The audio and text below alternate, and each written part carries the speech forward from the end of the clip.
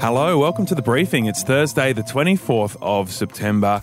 Today we're going to brief you on getting home from overseas and why Aussies are having to pay business class fares to get on a plane. So we were their puppets waiting for a flight that was never going to come because they didn't tell us the only way you're going to get out is if you pay more money or pay for that business class ticket.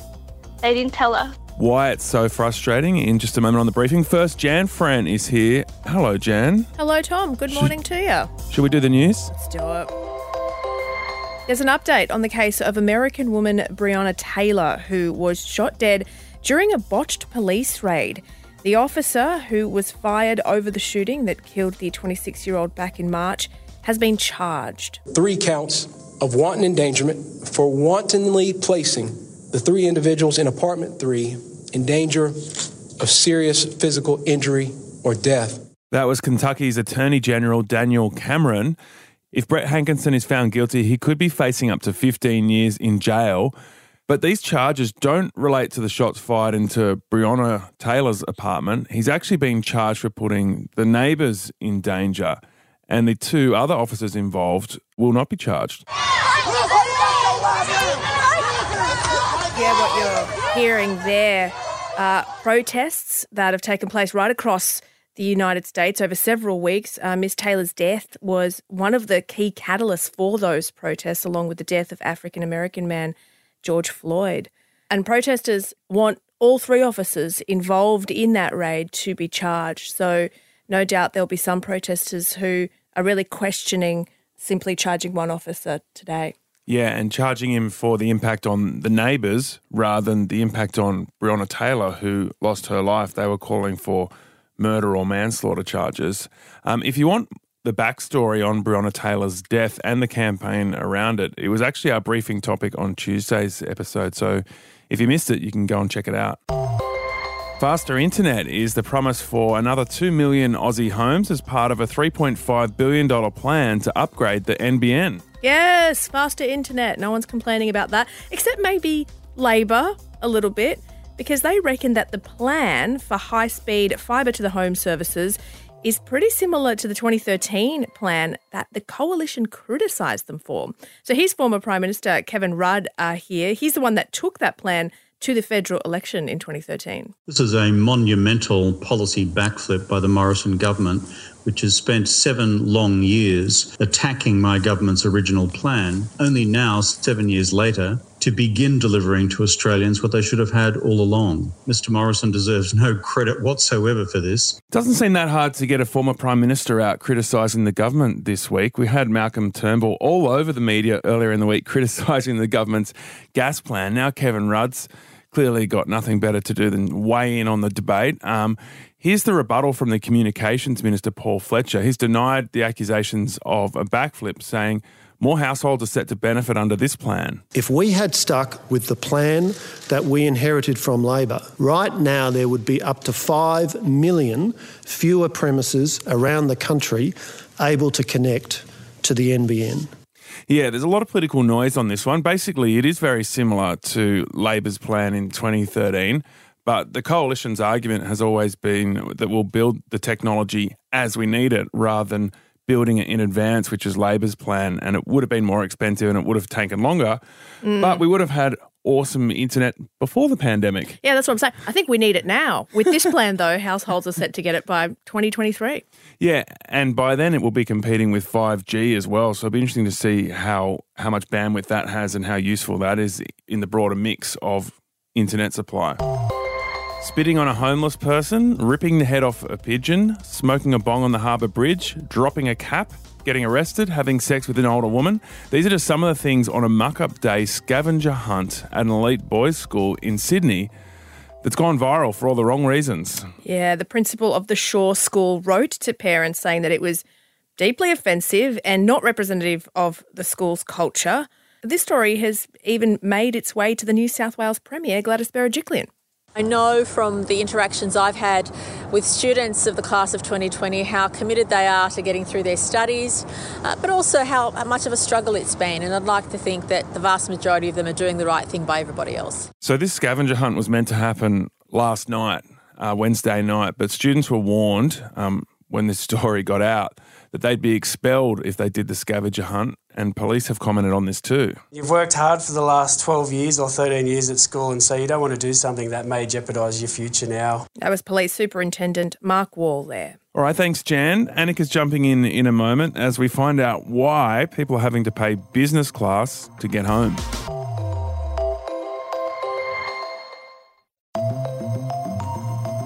In today's briefing, you're going to find out why Australians are having to pay business class fares to get home from overseas. I would hope that those who are looking to come home, that we'd be able to do that within months, and I would hope that we can get as many people home, and if not all of them, by Christmas. There are 25,000 Australians registered to come home at the moment, but that list keeps growing, and last week the Prime Minister announced they're increasing the cap on arrivals from 4,000 a week to 6,000 a week.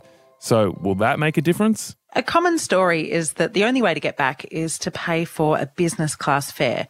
That was Nadine's experience. She's a 19-year-old Australian with a very painful story.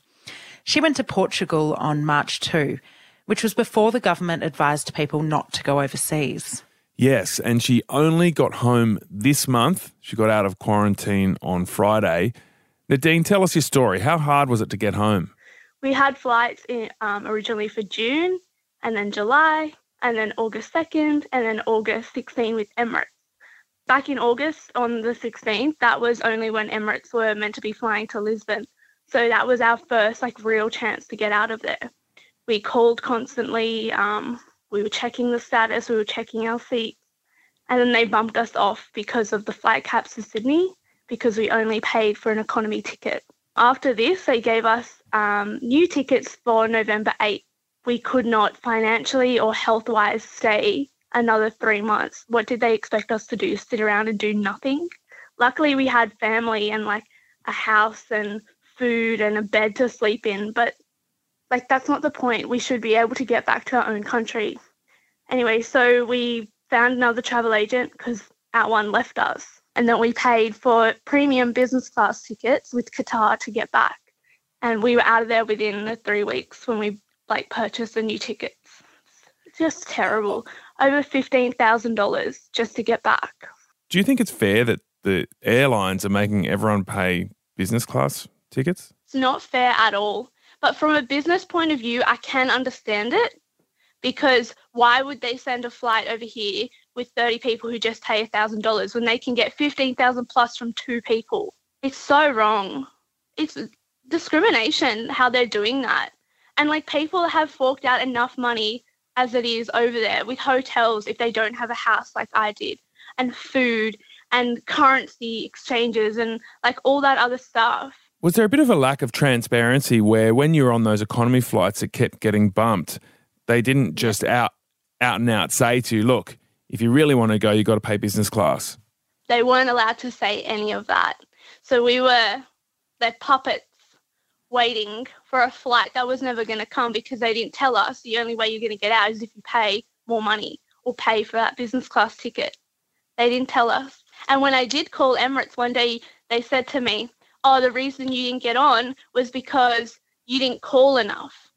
Oh. And I was like, are you serious? I didn't even have a phone over there. It was just so bad. Just a nightmare. And then when I did call them, I'm like, what do you expect us to do for 3 months? He turned around and he said, I would pray. That was 19-year-old Nadine, who had to wait in Portugal for 6 months before she got a flight.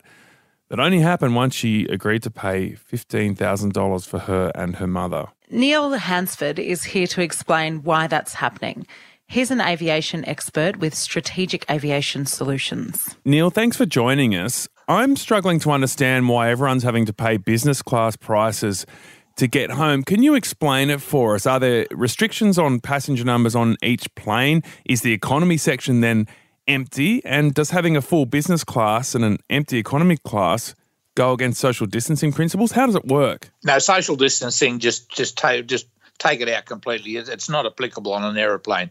The fundamental problem is those aircraft that are coming now, which excludes Qantas, which isn't, basically their primary role in coming to Australia is to pick up and deliver freight, which is in the belly of the aircraft, and in some cases in Qatar, and people like Emirates, they want Australian rural produce like meat and fruits and everything else.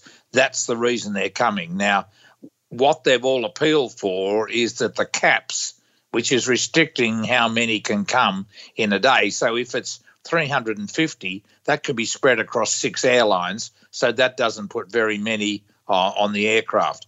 And the other big problem you've got is there's nobody going out.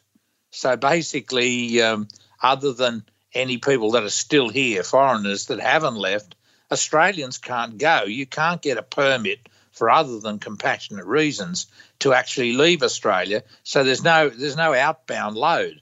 So when you've got no outbound load, restricted inbound, the economics just go out the window of operating an aeroplane. So there's no social distancing, which means it doesn't matter that everyone's pushed up into business class. That's just a way of the airline getting the most money they can out of each passenger that's allowed to fly? Well, in the end, if you've only got a few people, you try and put them in an area. If you spread them all over the aircraft, it'd be nigh on impossible to service because you'd be walking past empty seat after empty seat.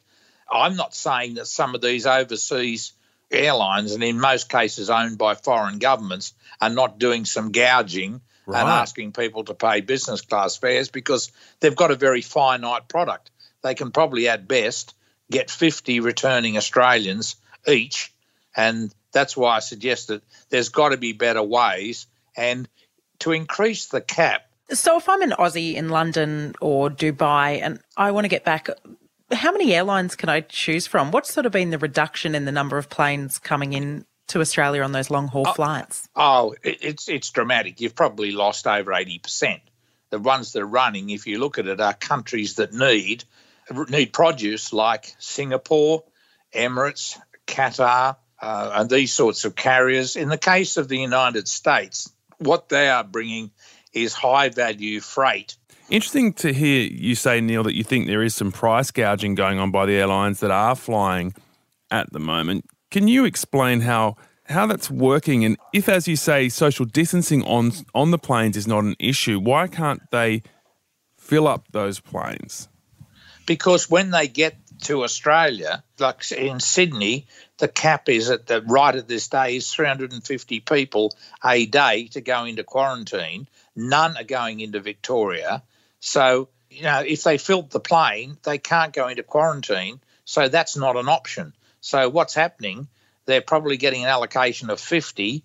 Even if they wanted to fill the plane, there's no way of getting through the barrier of the quarantine cap on. Now, the Prime Minister has pushed that the quarantine cap's gone from 4 to 6,000. And the other thing, Tom, I think you have to look at is every day we're getting people positive COVID in quarantine, and maybe we've got to look at the countries that they're coming from, that these people who are coming positive, we start stopping returns from those countries, because I would imagine it's certainly coming. India would be a problem still, and certainly the UK, which is, up to 50,000 people positive a day. That's what's filling up the quarantine. But we can't just make the 6,000, 12,000. We've got to find a new way, like a mass facility, to do this 14-day quarantine, or people have got to be tested and be negative before they even get on the plane, and that's been done in other areas of the world. Every one of those airlines has got an entitlement to come to Australia under their traffic rights, and their primary purpose to come here isn't the people who are sitting in business class, it's what's under the floor, which is high-value food. And let's face it, in the Middle East, they require Australian lamb, beef and the like, and in, say, Singapore, they're requiring pork. That's why they're operating the planes at all. The fact that they've got any people on them is not part of the economic equation. Now, we know the cap's gone up a little bit, but even with that increase, will that be enough to get everybody back by Christmas, or are we going to have to lift it further? No, you're not going to. 6,000 a week, that 25,000 keeps to be growing. We pull 6,000 out and it's still 25,000. And so it's almost like the milk bottle's being filled up all the time. I think that's the people who are registered with the Australian embassies as wanting to return. And unless somebody makes a big, hairy-chested decision and says, right, you people want to return, we'll do as much as we can to get the costs down and maybe partially subsidise it, but they're going to have to be a bit more flexible and go to somewhere like Howard Springs that can accommodate an aircraft a day at least that's full with, say, 400 people until that's full, and then keep on shuffling the people out back into the domestic airline system to get them home. A lot of them are waiting, and I've already got examples of this, of people, they want to go to Brisbane, they can get to Perth, but they don't want to do 2 weeks in quarantine in Perth and then get back to Brisbane and do another 2 weeks. That's a big part of the problem. It's people want to go to specific destinations, and they won't go to Adelaide and do 2 weeks and then go to Queensland and do 2 weeks. See, if they wanted to come to Sydney and they go and do the 2 weeks in Adelaide, they don't have to go and do the 2 weeks in Sydney. But Brisbane seems to be a major part of the problem because of its border closures with the other states. So sometimes you've got to be a bit flexible. You've got to pick not the perfect solution, but a solution if you want to get back. And once we lift the caps, that's still not going to get everybody back by Christmas unless we mount a major campaign as we did at the start of COVID, and we were flying 747 loads of people out of places like Wuhan. When this is over, it doesn't sound like we're going to have a lot of airlines flying into Australia. It's obviously been significantly reduced. What will that mean for, one, the price of tickets, and two, how long will it take us to get to pre-pandemic levels where we can jump on a plane at any airport and get to wherever we want in the world? That all depends on the rest of the world and how it handles COVID. And the way the United States is going, I can't see us ever going there. And I have to say, the way the UK is going into a very bad second wave, it could be some time. Now, what will happen is what you won't get, unless we change our rules, you won't be getting all the flights coming from China. Will they have lost so much money, the airlines, that they need to charge exorbitant prices to actually get these planes up in the air once things reopen? Tom, it won't work that way because economically you only can make money in this business if you've got the aircraft almost full. The way the economics are that it's been driven down so low, and the expectation on fares of things like $1,500 return to Europe, you're going to have to meet those sort of fare levels to get people to travel, because there's a hell of a lot of people who are going to be scared of SARS for a very long time. And to attract people, you're going to have to meet the market. And I think you'll see very strong evidence of that now that we're coming alive domestically in Australia, that we're going to be, the airlines are meeting the markets, and the prices are going to stay down. So this in itself, because of all the hitches, will keep prices down, I believe, for the next 2 to 3 years. That was Neil Hansford, aviation expert. So, Annika, given what you've heard from politicians and reading between the lines on some of those statements, how do you think this situation's going to change, and will those 25,000 people get home before Christmas? Scott Morrison's optimistic, which means one of two things will happen. These caps will slightly increase. You'd have to think at some point when Melbourne gets under control, planes will be allowed to come back in there.